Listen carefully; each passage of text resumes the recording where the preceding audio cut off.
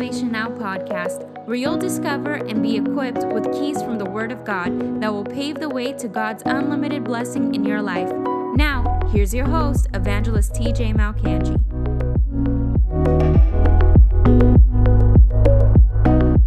I entitled this broadcast, How to Get Your Prayers Answered Every Time, or how to get a guaranteed answer to prayer every single time. Because, you know, it's important not just to know that you should be doing something, but that how you should be doing that something. It's not important. It's not, just to know, I should take my car in for an oil change, but then not doing it or not knowing how to book a garage or whatever. That doesn't service me anything. It's not just knowing what to do. It's knowing how to do it.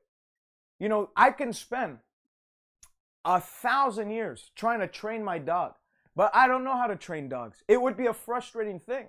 But if I bring it to a trainer who knows the characteristics of dogs, he knows how to, the nature of dogs, he's studied it, he knows how, or she knows how, whichever, trainer you take it, they know how to deal with dogs. They know how to tweak your dog. They know how, and it's not a frustrating thing for them. They actually take pleasure in it because they know what to do and they have patience because they know after they apply these principles, it'll get done. Well, the same thing goes for prayer. Just knowing that you should be praying is not enough because there are right ways to do things and then there's wrong ways to do things. There are ways that you can do things easily, sweatlessly. It's like you try and get two people. One has an accounting degree. The other one didn't even pass grade 6 math. And you try and give them two different spreadsheets of a company's accounting, program or whatever expenses and income and all the things they need to deal out with. One of them will do it within an hour, won't have any struggle. The other one will be scratching his head, trying to open up different YouTube videos, trying to learn how to do it quickly on the fly. And at the end, the other one will have a flawless spreadsheet. And then one of them will have a messy spreadsheet where they'll have tons of errors. And that company will actually suffer maybe an audit the next year because they didn't take the time to hire an accountant who actually knows what he's doing. So that's the same in the things of the Spirit. The Bible tells us that when you have no understanding of a thing, your life will look no different from someone who doesn't even know Jesus Christ. It's like if you don't know how to pray, your life will actually have no miraculous breakthroughs, the same as someone who doesn't even pray at all. If you don't know how to pray, your life will differ not at all from someone who doesn't even pray at all. Not because God is some harsh master and no, but because there are certain guidelines that we need to follow in the Word of God that guarantee what the Word of God promises. It's not just, shooting up and then hoping it sticks. You don't just throw things at a wall and hope it sticks. That's a very poor way to approach the Bible and to approach God. God is the God of all the earth. He's the King of kings and the Lord of lords. He's the one who created the heavens and the earth. He formed the universe. And everything in the universe, if you look at the planet, there are laws that govern this planet. There are laws, natural laws like gravity. Gravity governs, if I jump, I'm coming back down because the law of gravity dictates that I come back down. The supernatural has laws as well. The natural has laws, and the supernatural has certain laws that if we don't abide by, if we don't dictate our life by those and govern our lives by those specific supernatural laws that have been very clearly, that's another thing. You make this book some mystical book, you'll have very mystical results. What do I mean by mystical results? You'll be a confused individual trying to explain life, trying to explain things that happen in life and things that didn't happen in life. But if you'll take this book as a practical approach, how to get God's attention, and then look at the various testimonies in Scripture. You look at David, look at Solomon, look at Elijah, and find out what they did that guaranteed God's intervention in their affairs. Then you apply those same principles and you'll find out. Let's turn to James chapter 5. James chapter 5. Just to show you, because that's a very big problem that some people have in the church, is they look at the stories of Scripture, and then they relegate it to being like, that was Elijah, he was a prophet. That was David, he's King David. he had a special bond with God that we can't really access, that he was special in the plan of God. That's rubbish. David was special in the plan of God because, yeah, Jesus came from the line of David. But that doesn't mean that, especially David, Elijah, all those guys under the old covenant. How much more under an old covenant where the veil in the temple was still in place? Now, what happened when Jesus said it was finished? He breathed his last, and then the veil which separated man from God in the Holy of Holies at the temple of God in Jerusalem was ripped and torn down from head to toe, ripped down right down the middle. And the Bible says that as a result, God no longer dwelt in that temple. Now he dwells in you and he dwells in me. He doesn't dwell in temples. That's what the Bible says in Hebrews. It was never the will of God for God to dwell in temples made with human hands. But his will was always to dwell in us. 2 Corinthians 6. In that day, I will be their God and they will be my people. I will walk amongst them and I will live in them. John 14, the Bible says that the Holy Spirit, He lives with you. And now in the new covenant, he will be in you. It's the Holy Ghost upon, which the Old Testament prophets and men of God, they had the Holy Ghost upon. The Bible says the Spirit of the Lord came upon Samson. The Bible says of Elijah, the Spirit of the Lord was upon Elijah. And then of David, the Spirit of the Lord came mightily upon David from that day forward in 1 Samuel 16:13 when he got anointed with the oil. But in the new covenant, it's not just the Spirit upon, it's the Spirit within, that we are carriers of God's presence, that God is as close to you. He's as close can be. He's closer than your heart is to the core of your being. He's in you. He lives in me. You should write that. God lives in me. God lives. God, my body is the temple of the Holy Ghost. The Bible says, don't you know that God dwelleth in you and that you were bought at a price? Therefore glorify God in your body and your spirit, which are God's. God lives in me. That means the Holy Spirit's residential address on the earth is right here. Wherever I am, the Holy Spirit is there too. Wherever I go, the Holy Spirit goes too. Because I am the Bible says, he that has been joined to Jesus Christ has become one spirit with him. We have fused together. That's what Jesus prayed in John 17. He said, God, when I go, I pray that you would keep them from the evil one. And then he said this, that as I am one with you and you are one with me, that they may be one in me and as such one in you, that we would all be a happy family, connected, fused together. That's what Jesus came to do. So you can't look at the Old Testament prophets and say, well, that was just, no. Those were actually types and shadows of what every New Testament saint, and you're a saint. Don't let the Catholic Church make you think anything otherwise, that there's only a few saints that you have to get, you have to go through some ceremony in order to be inaugurated as a saint in the Church of God. No, we have all come to Mount Zion, unto the city of the living God, unto an innumerable company of angels. And the Bible says, to the saints, or to the spirits of just men justified as saints. We are all saints of God. We're no longer foreigners or strangers, but fellow citizens with the saints. Citizens with the saints. I'm a saint. You're a saint. What does a saint mean?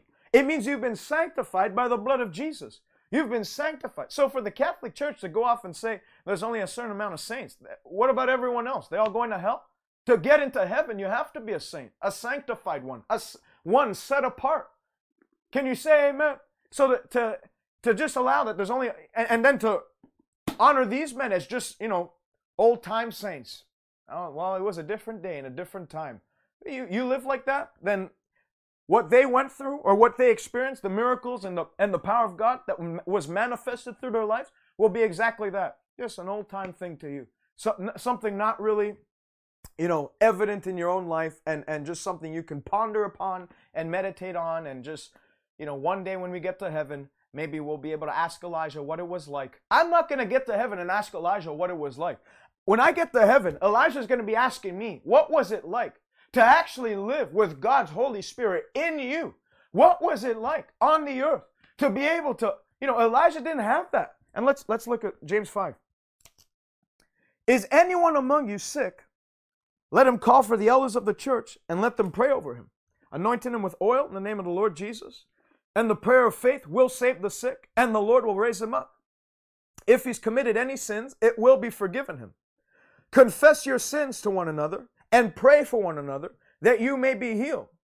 There's a, if you're believing God for healing, I don't know if I should get it, but anyways, if you're believing God for healing, that's a powerful scripture right there, because it shows you that in the same work of the cross that atoned for our spiritual condition actually dealt with our physical condition.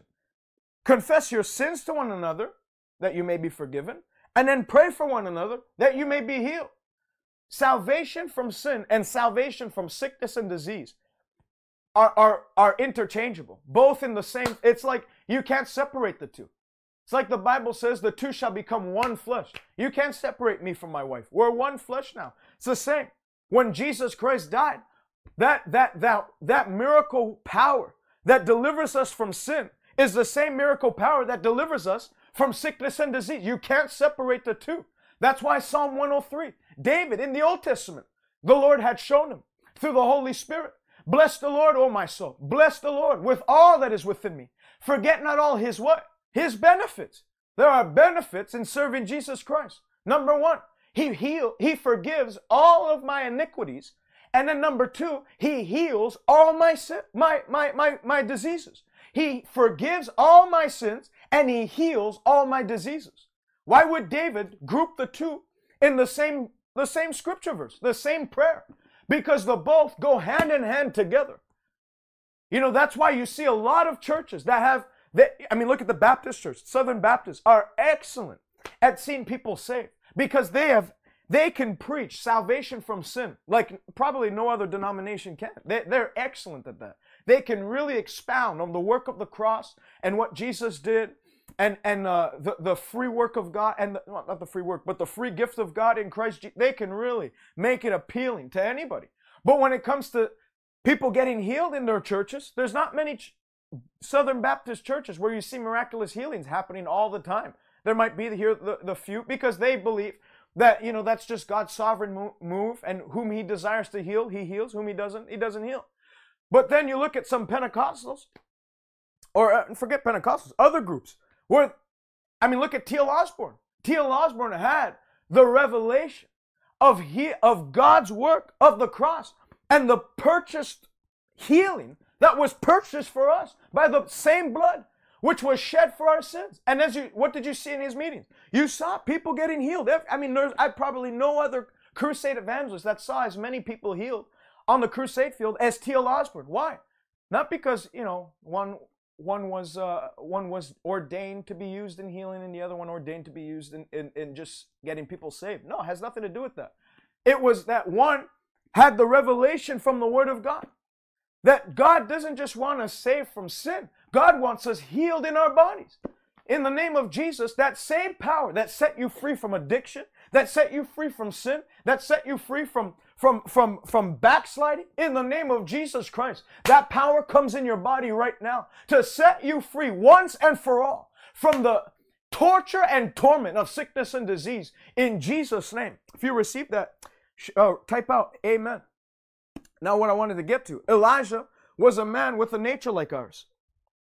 And when he prayed earnestly that it would not rain, it did not rain on the land for 3 years and 6 months. When he prayed again, the heaven gave rain and the earth produced its fruit. I'll read that again. Elijah, verse 17, James 5:17, was a man with a nature like ours. Elijah was a man with the same nature that we have. That means Elijah wasn't walking around with a halo on his head, floating everywhere, and just birds and doves and different animals. Maybe he had deer just circling him everywhere he went. He was like a Disney character. That's not what Elijah was.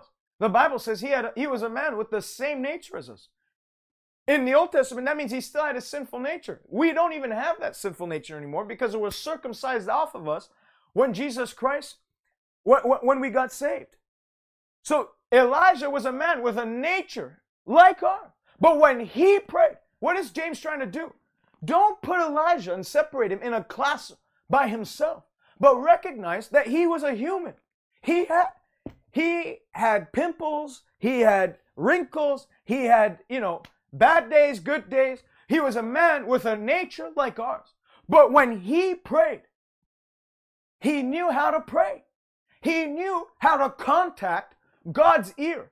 There are people who when they pray, their prayers actually never even pass the ceiling. They hit the ceiling and that's it. They bounce right back down. Why? Because they're praying after their own heart. When you're not supposed to pray after your own heart. You're not supposed to pray in what you see. I've heard that many times, especially growing up in church. You have people, hi Ruth, Paternoster, God bless you. Thank you, appreciate that. You have people that said, it doesn't matter what you pray, God's interested in your heart. It doesn't matter how you pray, as long as you just pray from your heart.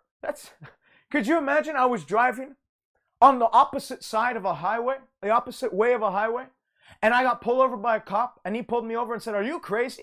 Do you know that you're going to get yourself killed and everyone else killed by doing this?" And I just said, "Officer, you got to know. I took a bad exit, and I just wanted to come back down on this way, and I just believe that if I just went after my own heart, I knew that I would get safe. I would get there safe. No one would be harmed." That's stupid. You'd be locked up in a mental institute with a straitjacket around your body, because and probably charged with attempted murder, because that's crazy. Nobody in their right mind would ever do that. Well, in the church, that's what some people do. Just pray after your own. Just pray whatever comes out of your heart, and God will honor that. Rubbish. God does not. The Bible says, "He that honors me, I will honor." When you honor God's way of doing things, God will honor your prayers. The Bible says the young lions suffer lack and hunger. Why do young lions suffer lack and hunger? Because they don't have a skillful ability to hunt yet. So unless their mom brings them food, because the lioness is the hunter in the family, and unless that happens, they suffer lack and they hunger. But then it goes on to say, they that seek the Lord, meaning they seek the Lord's counsel on how to do things, they won't lack any good thing. When you have lack in your life, it's because you haven't followed God's counsel. When you're lacking answered prayer, it's because you haven't followed God's way of receiving answered prayers.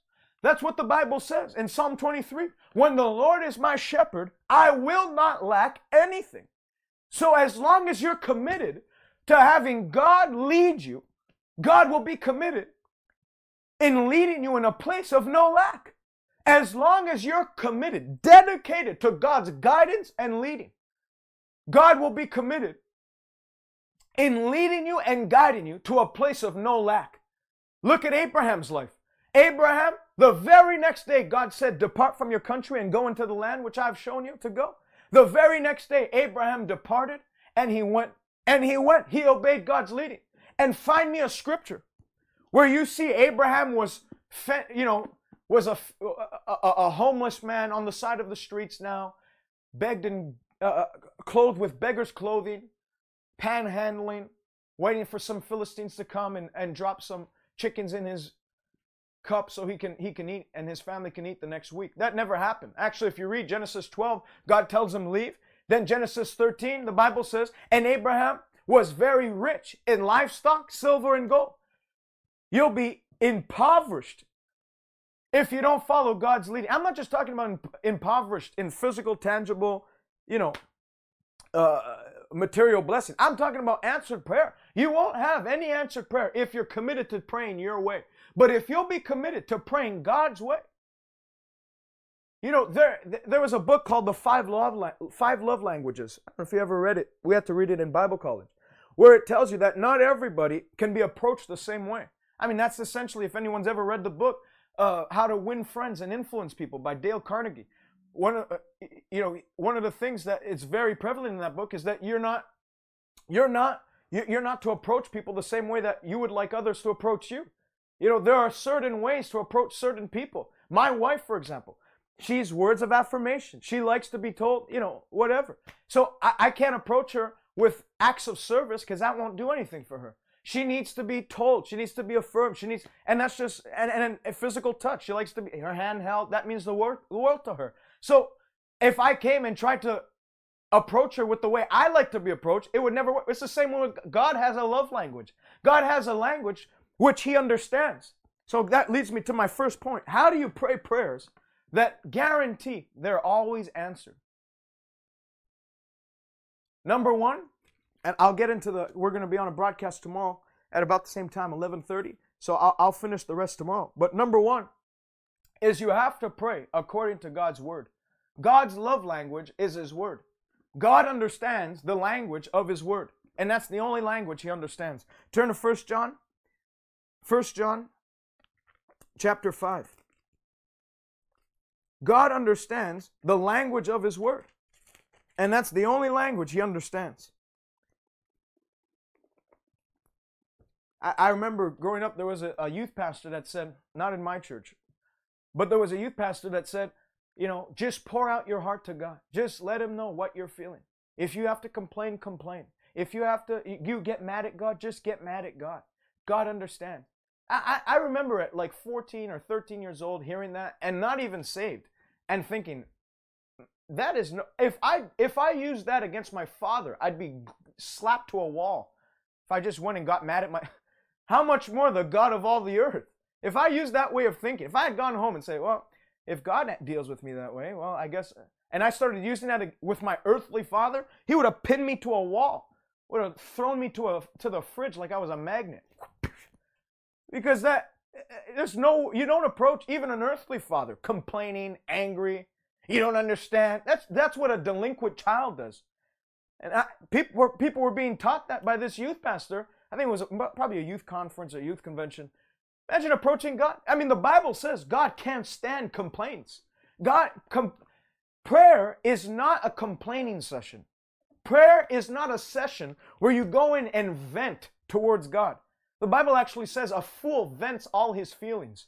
A fool gets into prayer and vents how he feels to God. God actually, and take what I'm saying with a great amount of understanding. God does not care too much about how you're feeling.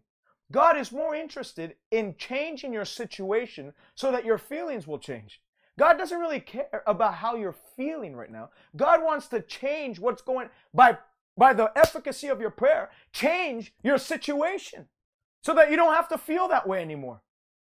So to go in and start venting to God. The Bible says a fool twists his way and his heart gets angry against God. Meaning to approach God with your fist, shaking your fist. I can't believe you let this happen. First of all, understand God didn't let it happen in the first place. God said, I'll allow what you allow, and I'll disallow what you disallow. I'll allow what you allow, and I'll ban things from happening in your life, which you have. It's in our court. Jesus told Peter, and in so doing, he told his church that I will give you the keys of the kingdom of God. What you bind will be bound. What you loose will be loose. It's never God's fault. Whatever goes on in life, it's never God's. There's always something on my end that I need to tweak and change. If things are to be tweaked and changed in my life, there's always something on my end. Change begins with me. God said, I'm the Lord God, and I change not. So the change isn't with him. Nothing's going to change on his end. The Bible says he's the same yesterday, today, and forevermore. If anything's going to change, it's on my end. I have to tweak it. I have to modify it. He's not, the Bible says he's immutable. He can't be modified. God does not. God is the only constant one in all of life. We are the variable. That means if things are going upwards, it's because I've tagged along on God's program. But if things are going down, if I'm stagnated, if there's no progress, if there's no answered prayer, it's because I've detached. What did Jesus say in John 15? If you have these words in you, and if you abide in me, Jesus said, and you have my words, which I've spoken, in you, abiding in your heart, you will ask anything, John 15:7, and it will be granted to you by my Father. Unhindered prayers. Answered prayer is the order of the day, where you no longer are a victim of unanswered prayer. You're no longer a victim of stagnation, no longer a victim of frustration in prayer. But it takes doing it God's way. So number one, you have to pray according to God's word. Verse 14, 1 John 5:14. Now this is the confidence that we have in him, that if we ask anything according to God's will, which God's word is God's will in print. If we ask anything, that means if it's found in this book, it's acquirable by us. If it's found in this book, I can get it. There's nothing in this book that God wrote down to tease us with. He didn't put health in the Bible. Exodus 15:25. If you'll serve me, I'll bless your bread and your water. I'll take sickness out of the midst of you. And then he put it there just to tease us. Oh, I'll tease them with health. Maybe get their hopes up so that they can get through their sickness. And if they die, whatever, at least they had a good heart. No, he didn't put anything in this book to tease us with. Everything he put and wrote in this book is acquirable. It's receivable. It's retrievable. But the Bible says the kingdom of heaven suffers violence and the violent take it by force. I know it's in there. Hopefully I'll be the lucky number 7 that God chooses in the jackpot roll today. As if we're some lottery case. Now serving number 365. Congratulations, you get healed today. 366, sorry, you will die. No, that's not how God does things. The Bible says God doesn't show any partiality. That the Numbers 23, you should memorize this scripture. Numbers 23:19, I believe it is. The Lord your God is not a man that he should lie, nor is he the son of man that he should change his mind. But when he speaks a thing, he makes good on it. When he declares a thing, he also brings it to pass. When he speaks a thing, he makes good on it. Isaiah, I think it's Isaiah 34:17. The Bible says, search ye out in this book of the law and read it. For none of these promises shall fail. For my mouth has spoken it, and my spirit will gather it. None of them will fail. This book is the law book of heaven. Just like when you go, and let me finish this. Now this is the confidence we have in him, that if we ask anything according to his word, he hears us. And if we know that he hears us in whatever we ask, we know that we have the petition, or we have the answer to our prayer that we have asked of him. Turn to Luke 18. That means our only concern in approaching God is we have to pray in a way that he'll hear us. And number one, he hears us if we pray according to his word. And then if he hears us, the Bible says that we have the thing that we've prayed for. All we have to do is get him to hear us. Once he hears us, what does Mark 11:24 say? Therefore, whatsoever things you ask in prayer, believe that you have received it. Meaning, believe that God heard you, and ye shall have it. Believe that you've received it. Meaning, don't believe that you will receive it. Believe that you have received it. I have it now. It's not a future tense thing. That's where a lot of people get it wrong. Well, I've prayed about it, and I'm just believing God that he'll do it. He will not do it. If you're always relegating it to some future thing, you're always, it's always a future tense thing.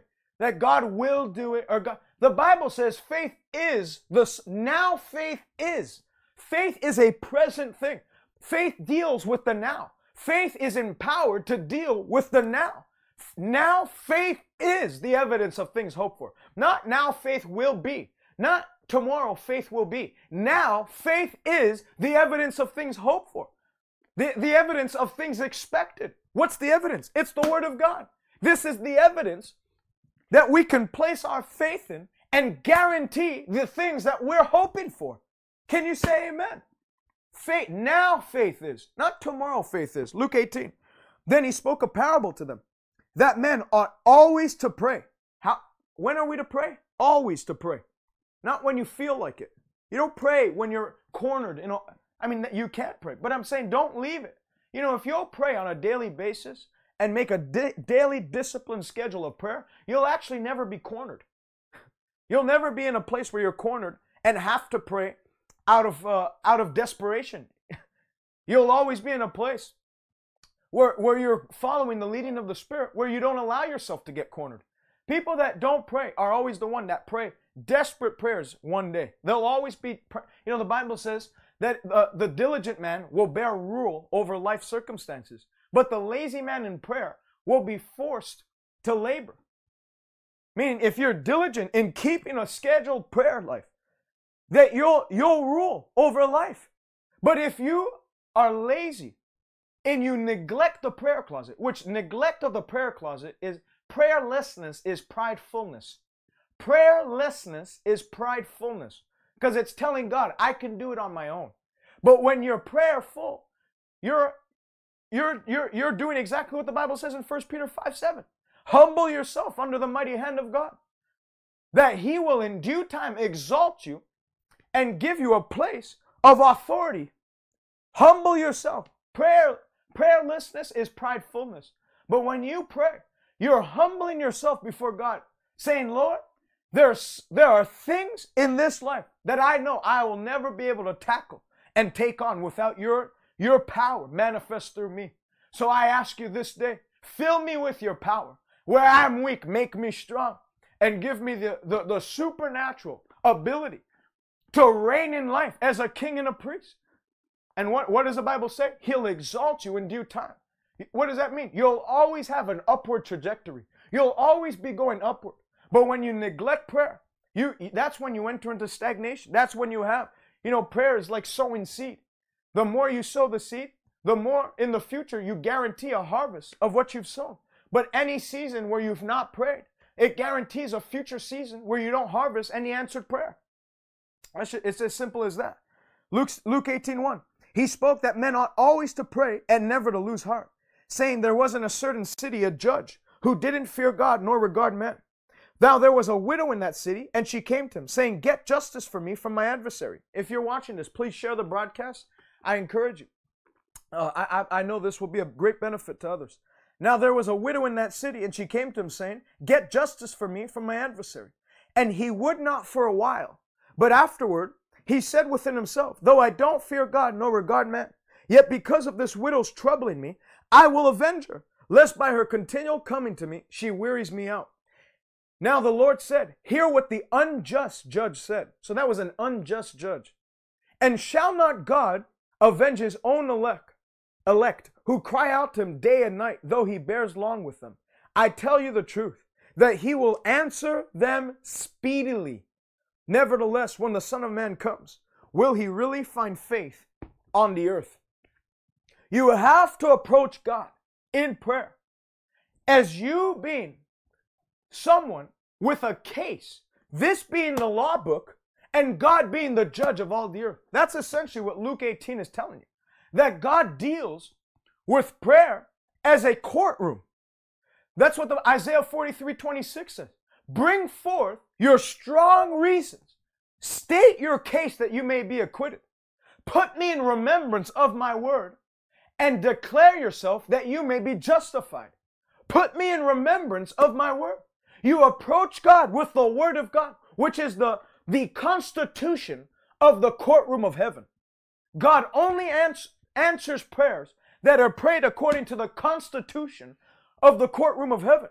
If I were to hire a lawyer and I got into a little bit of trouble, and I don't know what it was, let's say it was a speeding ticket or something, I don't know, and I hired a lawyer to try and lower down the price of that ticket and maybe a little less points off your driving record, and he came up with no evidence, with no case. All he did was approach the judge and say, Judge, you gotta believe me. This was my client's first offense. I'm telling you, he's not a bad guy. He actually really didn't mean to speed that day. Actually, if you look, he's actually a very kind man. You should see how he interacts with his children. He's so nice. He never does anything wrong. I'm telling you, this was the first time he ever really went above the speed limit. Usually he's 20 kilometers under the speed limit. The judge wouldn't rule in my favor. God has no respect for tears. He only has respect for his testimonies. God doesn't answer tears. God answers his word. God doesn't answer tears. God answers his word. You can't approach God with tears and expect tears alone. I'm not saying if you're in your desperation in bringing the word of God to God that you tear. There's nothing wrong with that. There's nothing wrong with having emotions in prayer. It's actually very good. It shows desperation. Hannah, the Bible says she approached God and she prayed in such a way that no words were coming out of her mouth, but she was weeping profusely. And Eli said, man, are you a drunk woman? Put away alcohol from you. It's 9 a.m. She said, man, I'm not drunk. I'm just pouring out my soul to God. So there's nothing wrong with pouring out your heart to God. But if all you're doing is crying and shaking your fist, God, you need to pull through. God, you need to pull through is not a prayer that is valid for an answer. God, you need to pull through, or using Christian cliches or memes you saw on Instagram is not a way to get God to answer your prayer. The only way God will answer is you state your case from His Word. That means locate people that went through what you're going through. That's essentially what it is. It's very simple. You're in need of healing? Go look at Hezekiah. The Bible says God had said, get your house and family in order. You're dying today. And Hezekiah went before God and said, Lord, you said it. You said in your word. And he quoted the scripture. And then he said, I've served you from my youth and I've been faithful. Give me 15 more years. And what happened? God turned Isaiah back and said, go and tell him 15 years have been added to his life. Right, like that. Why? Because he quoted the word and then he pleaded and told them, God, I serve you faithfully. There's no way. There's no way I'm going out before my time. That's how you have to deal with it. You're in need of a breakthrough. Open doors. You look at the Bible. The Bible says He holds the key of David. He opens and no man can shut. He shuts and no man. God, you said you hold the key of David. You said you're the great one who can open up doors. I ask you in Jesus' name, where every closed door in my life, Father, I pray, open up doors that only qualified people would be. Father, I pray, wherever only experts and professionals would gain, favor, whatever promotion that only people that are qualified would be able to access. I pray by your hand of favor and by the key of David, open up those doors for me today. Give me unprecedented acceleration in my career, because I'll only glorify you by my financial return. I mean, you pray that way. You hold the key of it. Quote God, His scripture. Quote God, His scripture. That's what Daniel did. He was in Babylonian captivity for 70 years. Then he opened up the prophet Jeremiah and found where it was written that the captivity was only to last 70 years. And then what did he do? God, you said that 70 years after that, you'd put an end to our captivity and put us back into Jerusalem in our own freedom. And the Bible says he fasted and prayed 21 days after the scriptures. And what happened? The angel came to him and said, Daniel, from the very first day you lifted up your voice to pray, I heard you and I've come now in response to your prayer. Look at Nehemiah. Nehemiah heard of the destruction of Jerusalem, and what did he do? He approached God. Let me read it. I'll finish with this. Nehemiah chapter 1. It's a great book. A lot of people skip over Nehemiah, but it's actually a fantastic book. Here's his prayer. I pray, Lord God of heaven. So he hears that Jerusalem's up in flames, that it's been burnt down. And now a burden came on him to go back and restore the walls of Jerusalem, to rebuild them. This is what he says. I pray, Lord God of heaven, O great and awesome God, you who keep your word and mercy with those who love you and observe your commandments, which is a direct quotation of Deuteronomy. Please let your ear be attentive and your eyes open, that you may hear the prayer of your servant, which I pray before you now, day and night, for the children of Israel, your servants, and confess the sins of the children of Israel, which have sinned against you. Both our father's house and I have sinned. We have acted very corruptly against you, and have not kept the commandments, the statutes, nor the ordinances which you have commanded your servant Moses. Get this, verse 8. Remember, I pray, your word. Remember what? Your word that you spoke to your servant Moses. And then he quotes it. If you are faithful, I will scatter you. If you are unfaithful, I will scatter you among the nations. But if you return, direct quotation through Deuteronomy.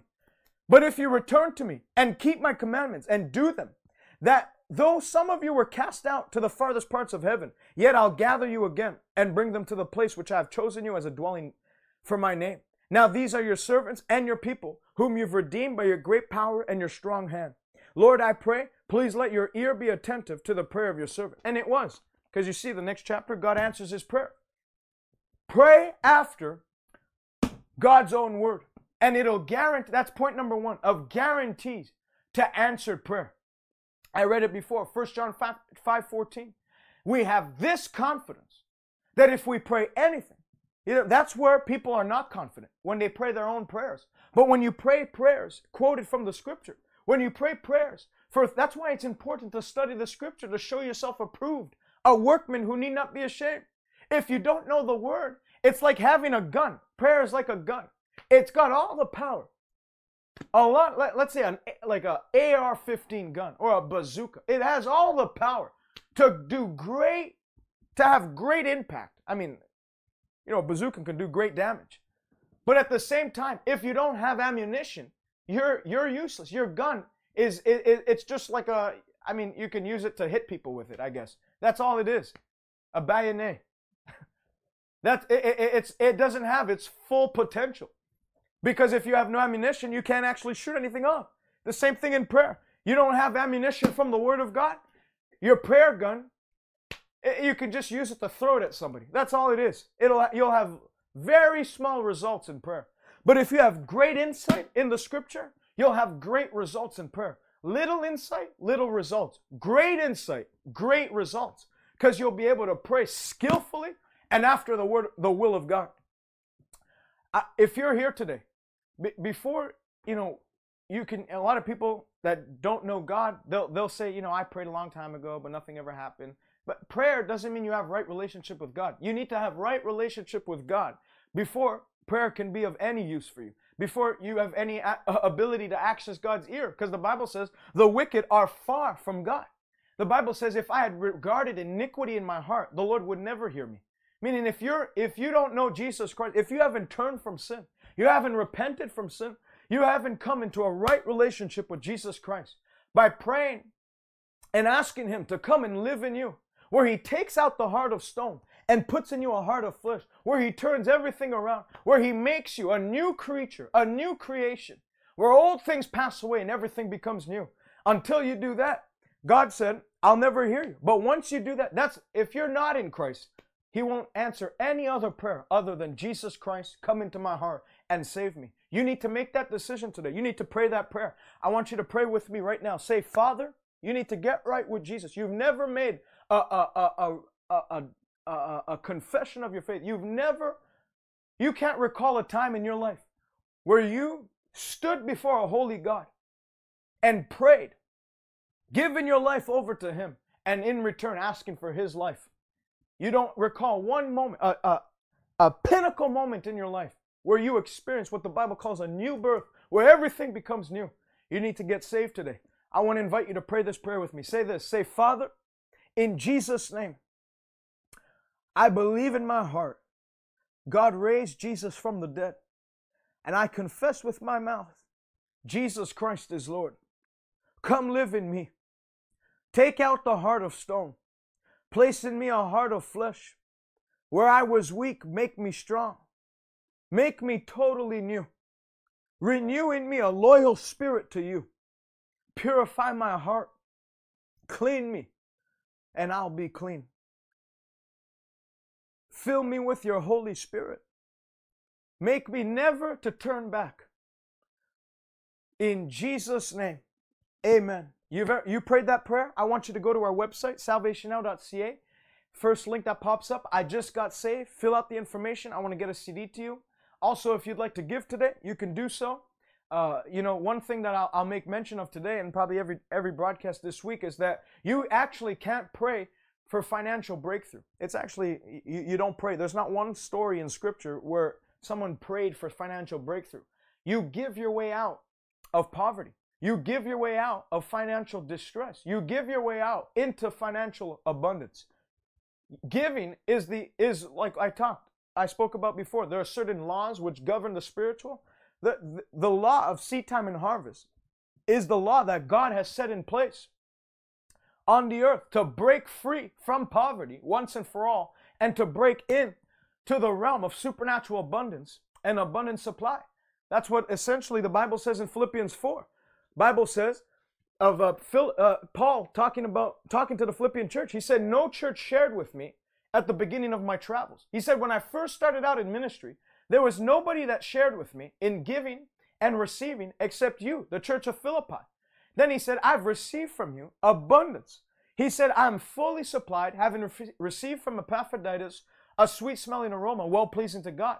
And then he said this, I don't seek the gift that you're giving me, but I seek the fruit and the gift that now abounds to your account. Meaning you were the first people to partner with us in our travels. And I'm not seeking the gift that you gave, but I'm seeking now the fruit that now abounds to your account. Meaning giving didn't really benefit Paul so much, but it benefited the Philippian church. And that's where Philippians 4:19, the scripture that most people can quote, and they quote it, they don't even give and they quote it. But that scripture is actually only quotable to those that give. My God shall supply all your needs, Paul told the Philippian church, according to his riches and glory. Why did God? He didn't tell any other church that. Because no other church was giving to the work of the ministry in Paul's ministry. But then in the church of Philippi, he had no reservation in his spirit. He said, I know that just as you gave above and beyond what you were able, I know my God will supply all your needs according to his riches and glory. Ask that woman, that widow of Zarephath. That widow of Zarephath was she was going to kill herself after her last meal, her and her child. But Elijah said, give me first a piece of cake and then go, you and your house. The bin of flour will never run dry. The jar of oil will never be used up. Elijah wasn't looking to take from her. Elijah was testing her faith, and God was testing her faith to see if she qualified for the supernatural abundant plan that God had reserved for only those that are committed to obedience in seed time. Harvest is only reserved for those that are obedient in seed time. Harvest is only available to those that are committed to seed time. So I encourage you today, give something of that the Lord will not. It's different for every person. People are on different levels. Some people, some people $100 is everything they got. Some people $1,000 doesn't even scratch, won't even do anything for them. People are at different levels financially, but give something. Ask the Holy Spirit today, Lord, what would you have me give? If not only just for the work of your kingdom, but God, I want to increase. I want to move to the next level financially so that I can pump more into the work of your kingdom. I'm not satisfied with the level, and we've increased drastically from the giving that we had, what we gave last year compared to what we gave this year. We've already, in 6 months, we've passed it. We've given more this year than we did all of last year, which is excellent, and that's a testimony to God's faithfulness. And it proves the law of seed time. Those that sow sparingly will reap sparingly. But those that sow bountifully will reap a bountiful harvest. So what you should always have that desire, that hunger in your spirit to move on to the next level financially, so that you can be a greater blessing financially to people in this world. That's what my heart is. That's why I give. I give because first of all, I love God and I appreciate and I'm grateful to Him. But secondly, I give because I want to increase on my own personal level so that I can tap in to what God said. You will lend to nations. I'm not lending to nations yet, but also my ability to lend to nations won't just fall on me. My ability to be a blessing to full nations will come when I abide by the spiritual law of seed time and harvest. So I encourage you. I know that you're tuning in. You're not a regular Christian. You're not a regular Joe Schmo. If you've tuned in this long, it's because you're hungry to be used by God. You're hungry to access the next level. Not only spiritually, but financially and in every other realm. God wants to increase you in every level. But like I just preached on prayer for a whole hour or whatever it was, financial increase doesn't come by praying. And a lot of people teach that. I do not teach that. There's not one place in the scripture that teaches that.